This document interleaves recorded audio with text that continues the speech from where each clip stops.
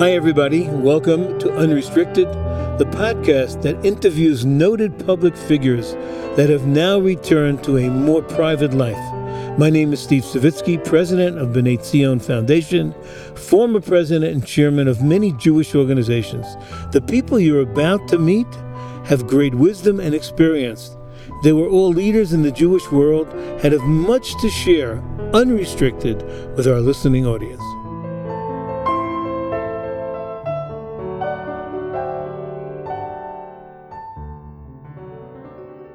Hi, everyone. This is Steve Savitsky, and today I'm really privileged to have in Israel, in Jerusalem, to talk with Rabbi Stephen Pruzansky. Rabbi Pruzansky, who was, of course, the Rav for over 25 years of the B'nai Yeshurun synagogue in Teaneck, New Jersey, and then for almost 9 years was the rabbi in Eitz Chaim in Kew Garden Hills, and I remember him, of course, from Kew Garden Hills. And he was also the president of the Vat of Queens.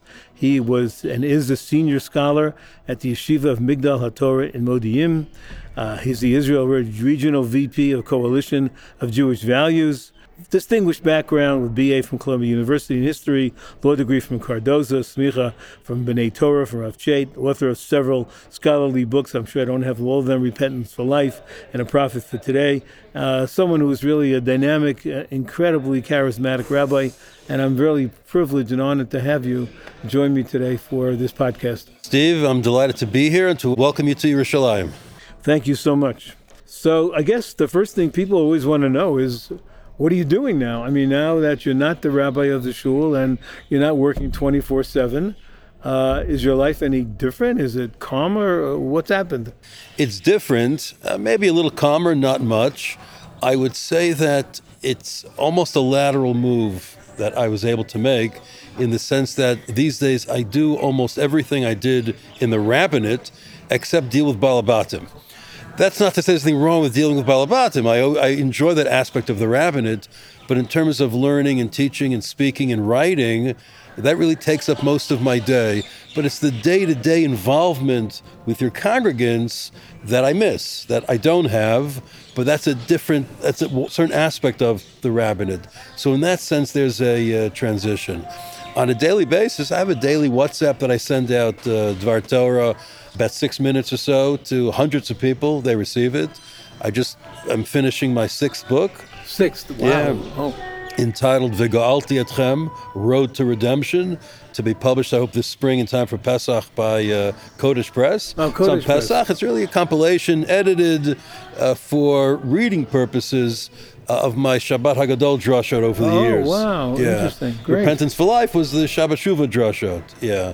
So it's interesting to revisit it, because sometimes many of the things that I said, I relive. And some of them go back decades, of course.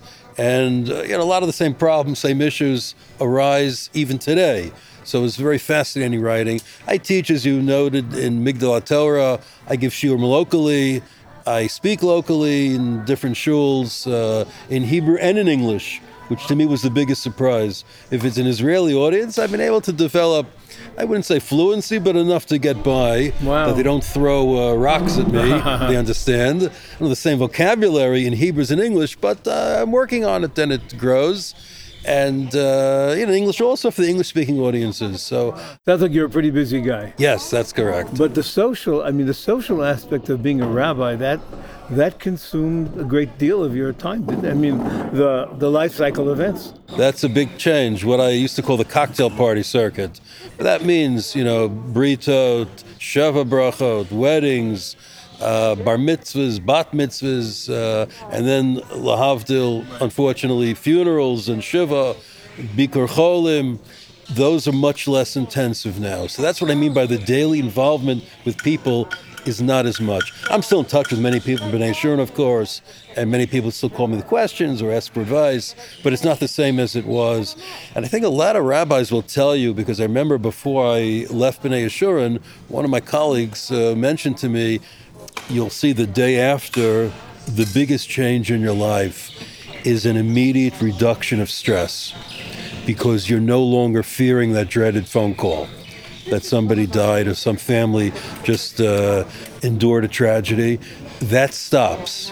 And I don't think people realize that there is tremendous stress in the rabbinate. I made it look easy, of course, but nonetheless. Yes, absolutely. Of course, no question about that. There's a lot of stress. I remember David Pelkovitz spoke once, I think it was an RCA convention, and he said that they measured the stress level of different professions, and the stress level of the rabbinate was on a par with the residents of 3 Mile Island after the nuclear meltdown.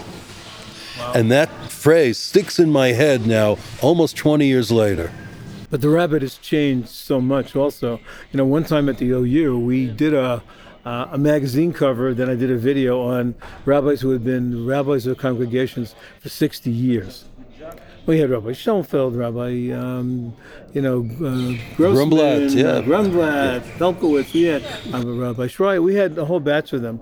And so the day that I did the interview in the OU Center, a lot of the rabbinic people who were working in the OU came in. And a lot of them, even though they work at the OU, they have jobs. They're also rabbis.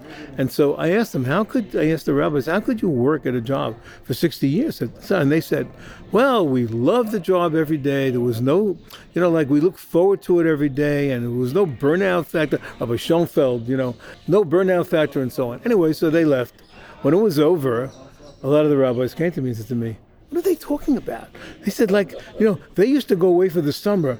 They go to the bungalow. They would send a postcard to the congregation. If you need me, send me a thing. We're on 24/7. If you need me, send me a postcard. Right. And here Rabbi said to me, if we don't answer the congregant in 10 seconds, they're like, Rabbi, what happened? You didn't do it. So he said, our level of stress is so much more than it was then. Well, in that sense, you're correct, because there's much greater lachatz, much greater pressure with the age of the internet and texting, because if you don't respond to a text right away, then people get very nervous.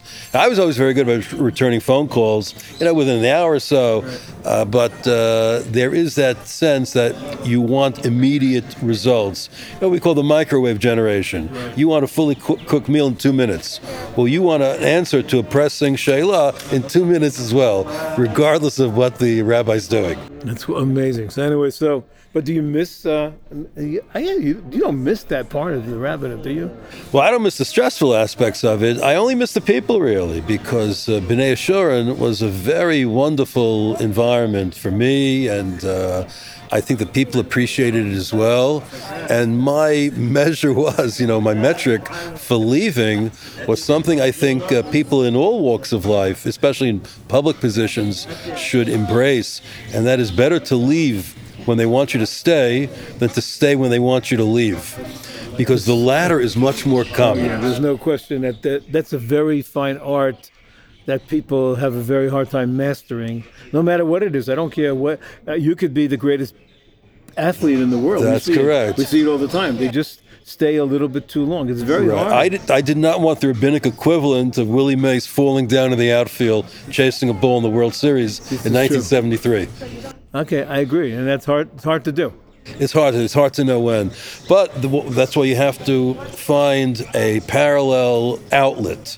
And I think I was, so far I feel I'm successful in doing that, and recognizing, going back to your original question, that sad to say I benefited from the coronavirus pandemic, because I came here in the middle of the pandemic, July of 2020, so started March of 2020. So those last 4 or 5 months in B'nai Yeshurun were difficult for everyone. The shul didn't function as it ordinarily did. I was able, thank God, to reopen the shul in June for outdoor minyanim and in July for indoor minyanim, but the activities were much more restricted. So I didn't have those months of farewell that really start to weigh on you and the congregants. But then I came to Israel and I experienced here, 2 shutdowns. Also, society was closed. In fact, someone asked me in Israel, how'd you like a greeting so far? So I said, well, the government shut down the society twice in order to greet me, so take it for what it's worth. But because of that, because all activity was shut down, I had to find ways to keep busy in line with my own proclivities and interests, and I was able to do that, such that when the pandemic ended, I was already in a routine. That's great. That's wonderful. Yeah. So is Israel what you pictured it would be? I mean, I know you visited 100 times. Yeah, I've been coming here for many, many years. I don't really have any illusions about life in Israel. I was never that rosy-eyed about it, Pollyannish, but I am deeply appreciative. And there's not a day that I wake up that I just don't look outside and see outside my Mirpeset, the Hare Binyamin, the mountains of Binyamin. I go to shul and a Birchat Kohanim. I'm a Levi, so I go wash their hands. There's not a moment that I don't think about that and appreciate, Chazdei Hashem, that I'm in this position today. Why did you pick Modi'in, by the way? Is that your children live there? Well, it's actually, we came here first 15 years ago in 2007. So we had a place here since then. And as it is at the time, 2007, my son was learning in Shalvim, and my wife's sister was living in Chashmonaim, and my in-laws had just bought an apartment on the other side of Modi'in. So therefore, there are many calculations involved. So proximity to family was one, but I want to live in the center of the country also. It's very easy access to wherever you want to go, almost equidistant between Yerushalayim and Tel Aviv. And I think from my personal perspective, I didn't want to live in a completely Anglo community, nor amongst American Rabbanim. Not that there's anything wrong with them. No, of course not. God forbid. But I felt, especially that's when I wrote my first book on my first sabbatical in 2007, 2008. And I didn't want to have to go through the whole scene of, seeing the same people and talking the same things and not really integrating into Israeli society. So that's why we chose Modi'in, and it's a mixed community. It's also on my street. You have religious people not religious. It's a great community. I mean, it's a wonderful community. People are moving there like crazy. Right, and the shul I daven in is almost all Anglos. Someone asked me, what's the percentage of Anglos? I said, maybe 60, 70%. And someone from the shul was listening to me, and he said, are you kidding? It's 99% Anglo. But I hear Hebrew in the morning, so I assume there are others there as well. Which is great, which is a question I always think about, like the rabbi's role when it comes to stressing Aliyah. And, I think it's such a complex situation because if you really talk about it, I mean, I've been in shuls where the rabbi spoke about Aliyah every week until finally people in the shul said, if you want it, go. But stop talking about it. On the other hand, you can't not talk about it because it's the right thing to talk about it. So how do you do that? I always spoke about it. I didn't badger the people about it, but everyone always knew that it was a value that I professed and that I would someday fulfill, and I openly expressed regret that I couldn't fill it at an earlier stage in my life. We tried to make Aliyah twice, actually, my wife and I. Really? Yeah. When you took sabbaticals, you mean? No, earlier. Before you started the rabbinate? Yeah. Even before Kew Garden Hills? I was in Kew Garden Hills. Oh, okay. 1989, I was offered a position in Netanya as the rabbi of a shul there. And I was ready. We went for an interview. They accepted me. And I had passed the Israeli bar also at the time. Oh, wow. So I was going to practice law and be a rabbi as well. Unfortunately, such a concept was unheard of in this particular shul, which was run mainly by, not to insult them at all, but older British people who were very regimented in their thinking, and they thought it was beyond propriety for a rabbi to be a lawyer. And I felt I couldn't make a living just on the salary they were paying me, and that didn't work out. And then 5 years later, right before Teaneck, I was involved in starting a yeshiva here, and then we ran into some difficulties.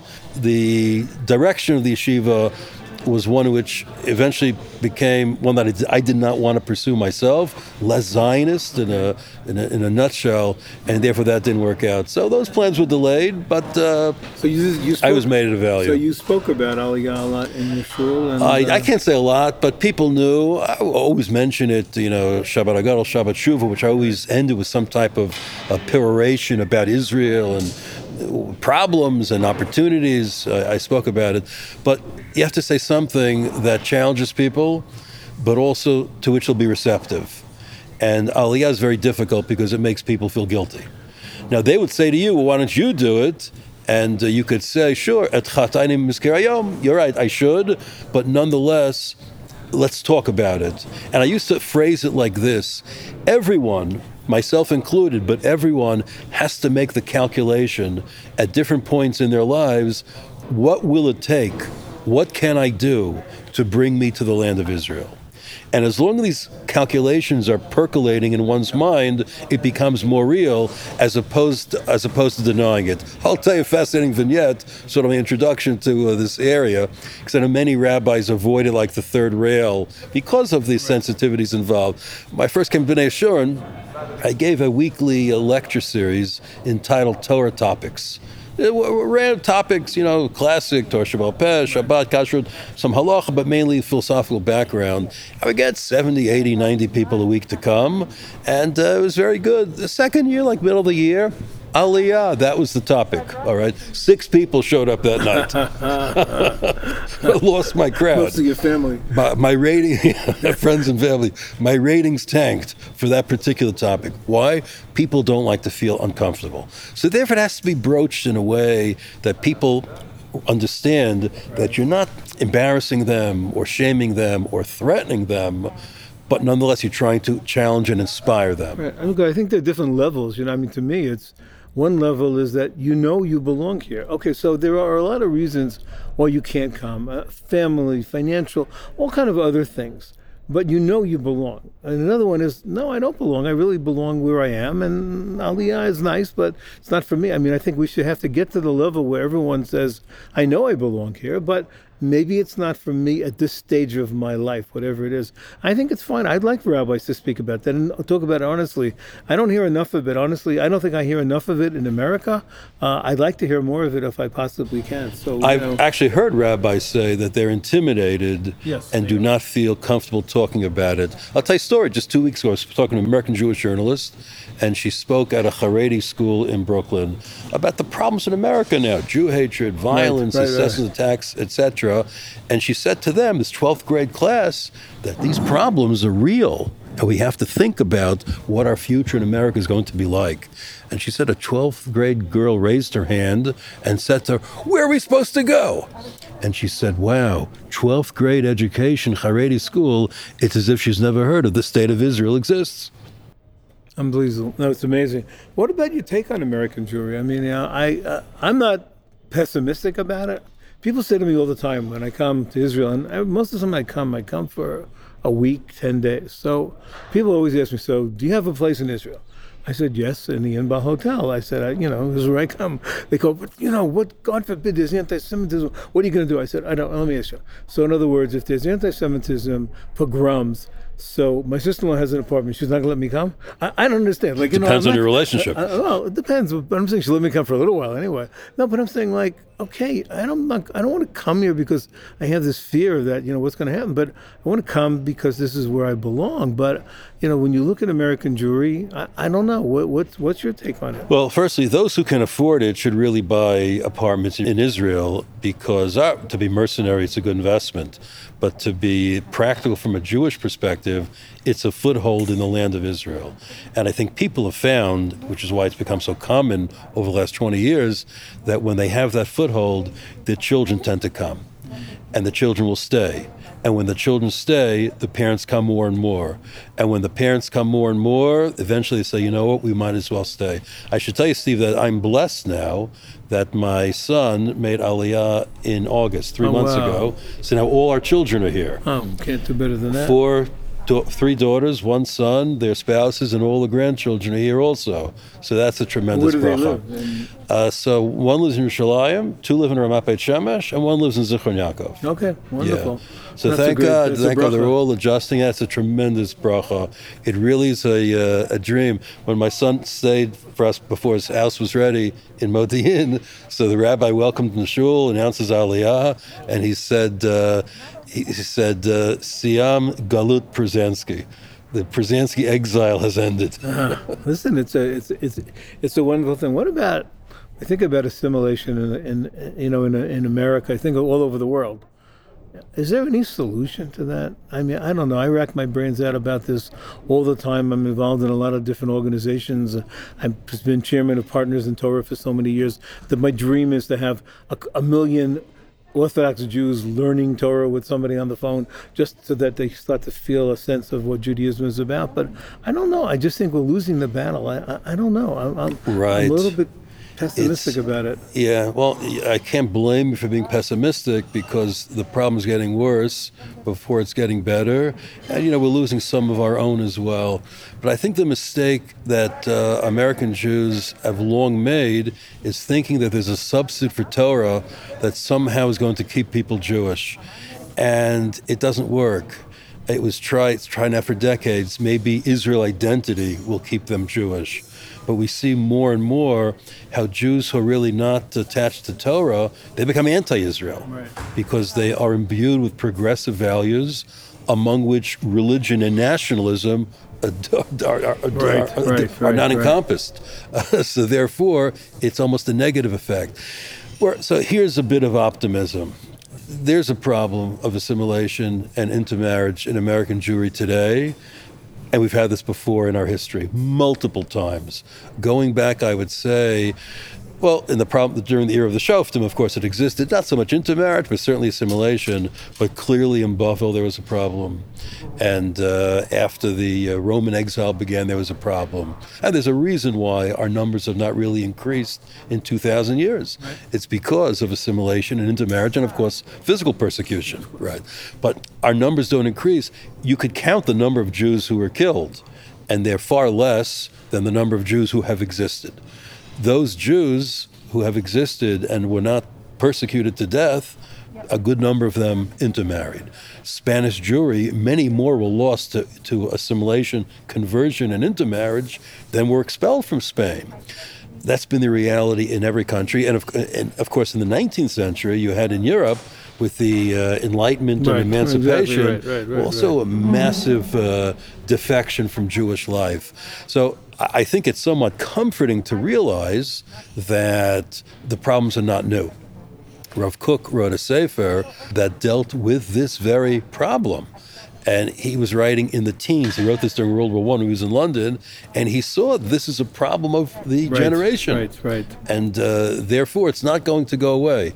Now, I think there are methods to deal with it, to try to reduce it, but we have to find the right people to do it and really embrace it as a value. A lot of American Orthodox Jews, even modern Orthodox Jews who've embraced the live and let live philosophy, which has its merits also, they don't really want to do outreach because he's chosen that lifestyle. Who might intervene? You know what I found that's interesting, because through my connection to Partners in Torah, and I have thousands of people who learn with someone, and I found that it's an incredible thing. Just it strengthens the people who are the teachers, but the people who are the students, they get just a better connection to what Judaism is about. And my goal really is to say to them, listen, I want you to love Israel.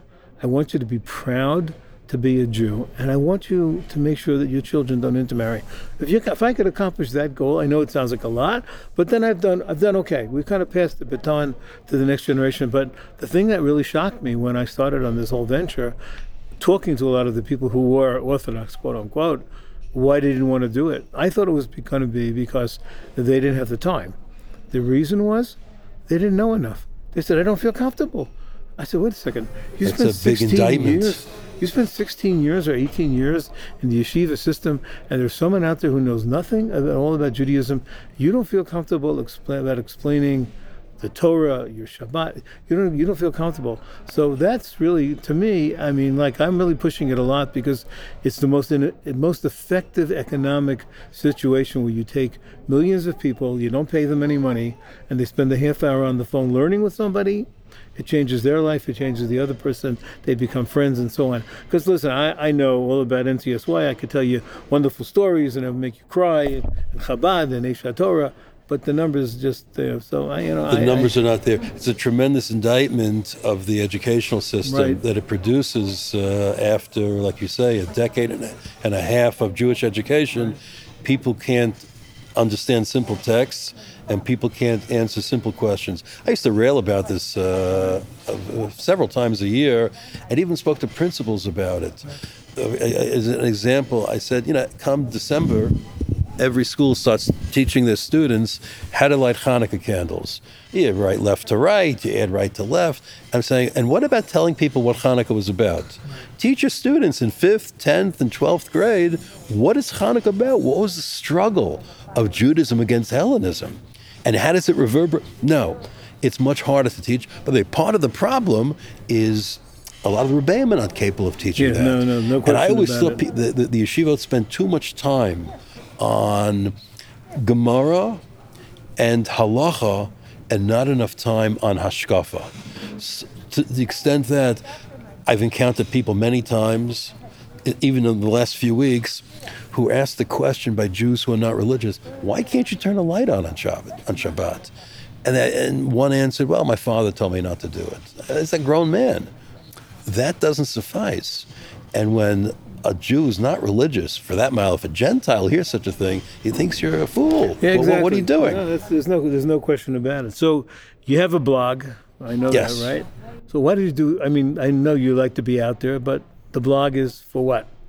I originally started writing over a decade ago to disseminate ideas that I thought best to leave out of the pulpit, like a Shabbat morning sermon, because that's more of a captive audience. So if I wanted to speak about political issues, especially partisan political issues, I thought it was inappropriate to do it from that venue, because people come, they want to be inspired, etc. It's not to say from time to time some of it didn't bleed into my sermon Right. also, I hear you. but as a general rule, I try to avoid it. It's not fair to people. Even people agree with me. They want to hear some Torah, all right? I was never one to, get up and speak about what the Times editorialized that week, especially since I stopped reading the Times 20 years ago. I would editorialize about the Wall Street Journal. It's different. It's much more sacred. Right. But even that I didn't do. So that's why I started the blog, and it enabled me to entertain a greater variety of topics.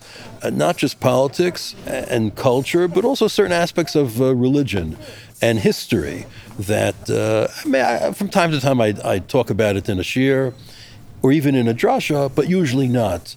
And that became a different venue for it. And do you do it? Is it every week? How often do you blog? No, so I used to write every week, and then the last 2 years I'm involved in writing books, and it takes a lot of time, it's a lot of sitting, and I write much more sporadically now. Well, the last 2 weeks I wrote 3 pieces. Yeah, I read one. About the elections. And Right, I what's wrote going 3 on. actually, all published on a Ritsheva about the upcoming election and then post And the the election. results and so on and That's so correct, right. And then you're So also if something comes to mind that I feel is worthy of addressing, You then I send write it it. out. You don't do Twitter or... No, I you're don't do not that. I'm not into that at all. TikTok, you don't do... Nothing. Okay, I just okay. blog. I'm not on Facebook or Twitter, anything like that. I actually have to marvel in a sort of pejorative way at people who think you can express a cogent thought in 144 characters without being snarky. And it's just not the venue. I could be snarky when I write also, but it's just not the venue that appeals to me. So what about this organization now, the Coalition for Jewish Values? I've been trying to figure out this organization for a long time. Every time I turn around, they had a few more rabbis.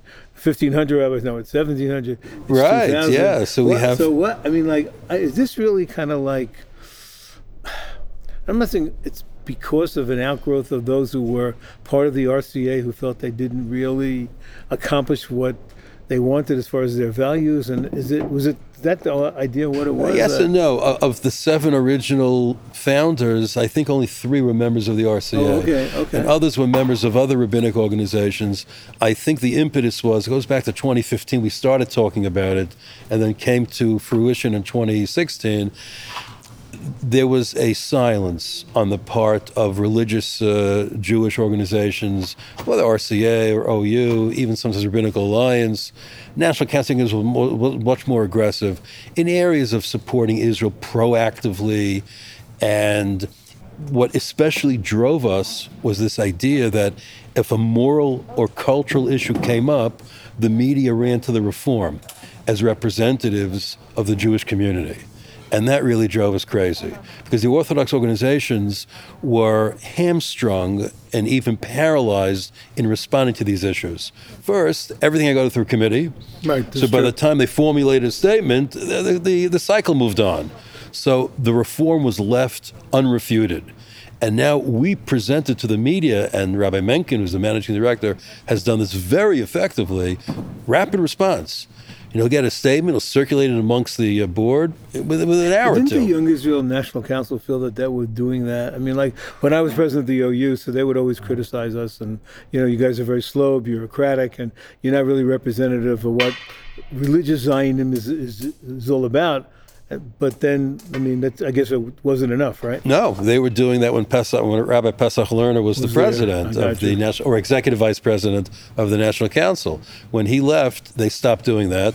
No coincidence, Rabbi Lerner was our first president. Oh, I know that, right. Of the culture. Right. That's so why. So now you actually have, is it done by a committee?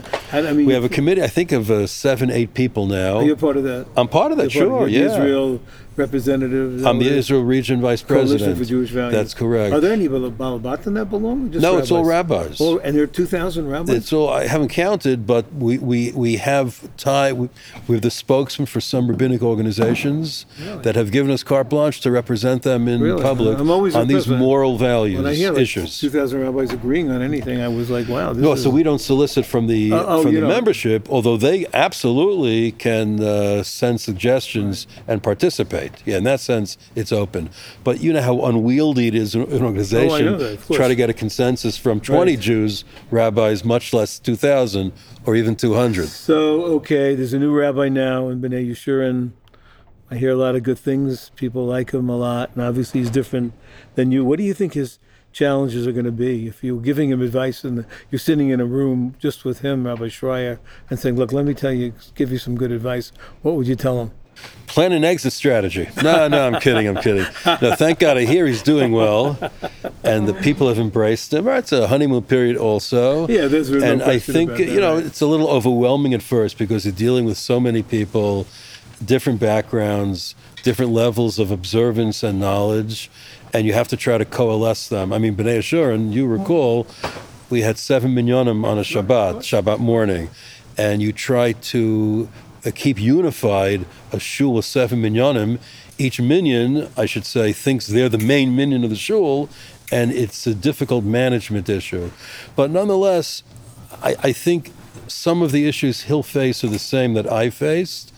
I hope the shul maintains its very proactive religious Zionist, I mean, not just like a wishy-washy, mealy-mouth way, but we were going to Gaza for years, and we supporting the settlements, etc. We had to oppose the government. We did when it was necessary. I think a lot of the cultural, moral issues that he's had to deal with, or he will have to deal with, are those that I did not have to deal with because the culture's changed. Right. I mean, I could see down the road, not just Bnei Yeshurun, but how's a shul going to deal with a situation where a same-sex couple wants to rent the social for their wedding? I agree. All right? Yeah. So it's very nice. The Supreme Court may not be supportive of the claim, but to get there after 3-4 years of litigation and spending money, it's not such a simple thing. And to deal with that, which I think, unfortunately, American Jewish religious organizations are not dealing with at length. Everyone is very sensitive, and sensitivity and compassion are great. They're wonderful values, but you need standards also. And you need to uphold the integrity of Torah and do it in a way that's sensitive. So not just say, by the way, as people always do and rabbis do, let's discuss this issue and integration, but let's not talk about the halacha. Why not talk about the halacha? You're rabbanim. I agree. So he's got a difficult job ahead of him. But you're right. There's a honeymoon period.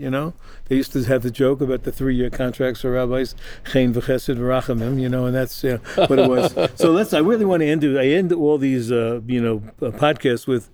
I'm trying to think of a good name for it. I haven't thought of a good name, whether it's lightning round, and I don't want you to have to give me an answer 1 second, but I want you to just kind of think about the question and then give me whenever you're ready. I don't have to. I'm the world's leading expert on my opinion. This is true also, and not that many people agree, and other people do agree. Here we go. 1, greatest person you ever met? That's a very good question. The greatest person I ever met. I mean, I could go in my family, but I've been in the presence of many great people. I would say that the one who had the most profound impact on me because of his humility was Yosef Mendelevich. Okay. To think about what he endured Right. and to Great. come out of it smiling and strengthened, that really is amazing. What about if you look at history? Greatest person who ever lived? Who do you think it was?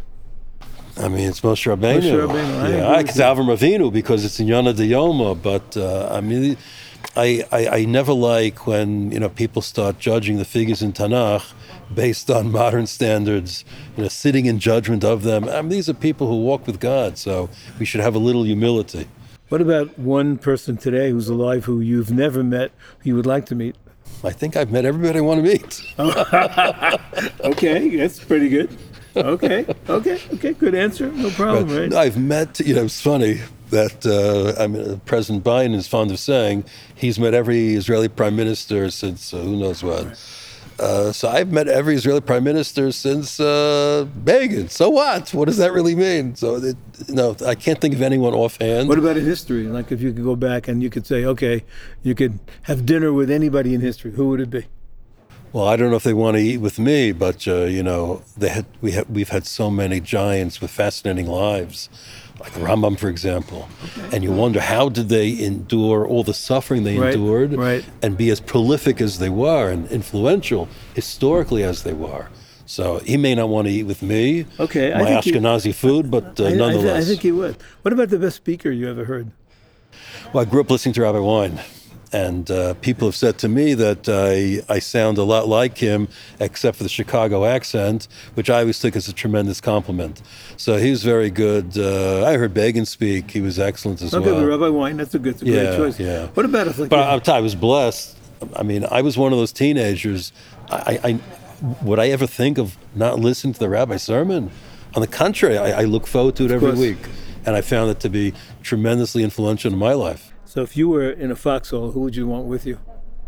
I would probably want a brigade of Green Berets with me in the foxhole to get me out of the foxhole. Okay, that's a good answer. Okay, what about smartest person you ever met? The smartest person I ever met, I mean, my Rabbi Chait is a genius, a humble genius, but his ability to analyze Gemara Rishon, brilliant. It's unparalleled. I've never seen anything like it. Amazing. What about the greatest leader you ever met? It's also hard to say. That's why obviously Netanyahu was a very skilled politician. As a leader, he's a little less effective, but nonetheless, he's had a long career because of some of that leadership skills. I never met Reagan, but he also knew the secret of leadership, which is to set goals and then find good people to execute them. So, favorite writer? So I don't really read novels. Okay. I read mainly nonfiction when I'm reading. I used to love the columns of George Will, Charles Krauthammer, Thomas Sowell. Right. I mean, they're very, very good. So I always enjoyed reading them. Picked up a lot of vocabulary also from them and from William Buckley. William Buckley, very good. So here's a very simple question. You've been in Israel already. What's your favorite restaurant? My favorite restaurant in Israel. So I don't want people swarming the restaurant. That's correct. So my wife and I have been to this one restaurant many, many times again and again. It's an upscale restaurant in Modi'in called Rosa. Oh, okay. Mahadran, it's a nice ambiance and good food. Okay. Shabbos, favorite Shabbos song? Zimirot. Yeah, so we don't really sing that many Zimirot in our home. My wife laughs when I do sing. It's at 10x speed. I hear you. We sing Curry Bone. Curry Bone. It takes me about 30 seconds or so. And Yom Mechuba could take about 25 seconds. I hear you. Okay. What But about I'll tell you the truth. Around the Shabbat table, and going back to where the kids were young, we always spoke about ideas. Okay. We never had a formal Dvar Torah. But at the end of the meeting, someone was commenting this to me, there's no Dvar Torah. I said to him, by the way, the whole discussion, that was Torah. The whole conversation. What about tefillah? Favorite tefillah, pasuk? I've been privileged to daven Ne'ilah now almost 40 years straight. And even in Israel, I've davened Ne'ilah in some of the shuls. And to me, it really is the high point of the year. Not because I'm davening it, but because the connection to Hashem that you feel at that moment is unsurpassed. So that always stays in my mind. And I find that different times during the year, it could be Pesach or summertime, I start thinking of Ne'ilah and humming some of the tunes. And it just brings me to a different place, a beautiful place. So I know you've traveled a lot, and so I have two last questions. One, your favorite vacation spot that you went to? We've been to a lot of places. We were partial to Aruba. Okay. It was very nice. But my last trip was actually in September to Dubai. Okay. And I found it very, very impressive. The modernity, the sophistication, the luxury, the opulence, and the friendliness of the people and their openness to Jews. Been there. Yeah, astonishing. Yeah, I agree. All right, so the palace, the Watan Palace in Abu Dhabi, that's an astonishing building. So I can't say my favorite vacation spot, I hear you. But nonetheless, it's something. Okay, one last question. Any place in the world that you have not been that you still like to go? I think Australia, only because it's a continent in itself, and there are Jewish communities there I'd like to visit. It's on my itinerary long term, but that's it. Most places in the world I've been able to visit. I mean, South America also. Right. Brazil strikes me as a very fascinating place to visit, and it's off-season, as we say, both Australia and Brazil. So those would be interesting places. Wonderful. I have to tell you one other thing. Go There are ahead. many places in Israel that I feel I should visit also. Yeah.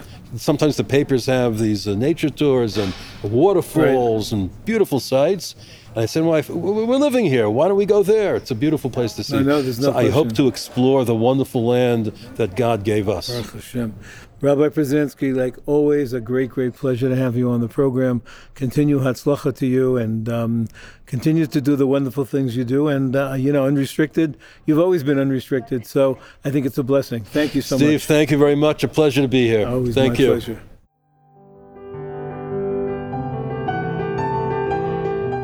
Thanks for tuning in to Unrestricted, hosted by Steve Savitsky. The show was produced and edited by Gilad Brownstein and is a production of B'nai Zion.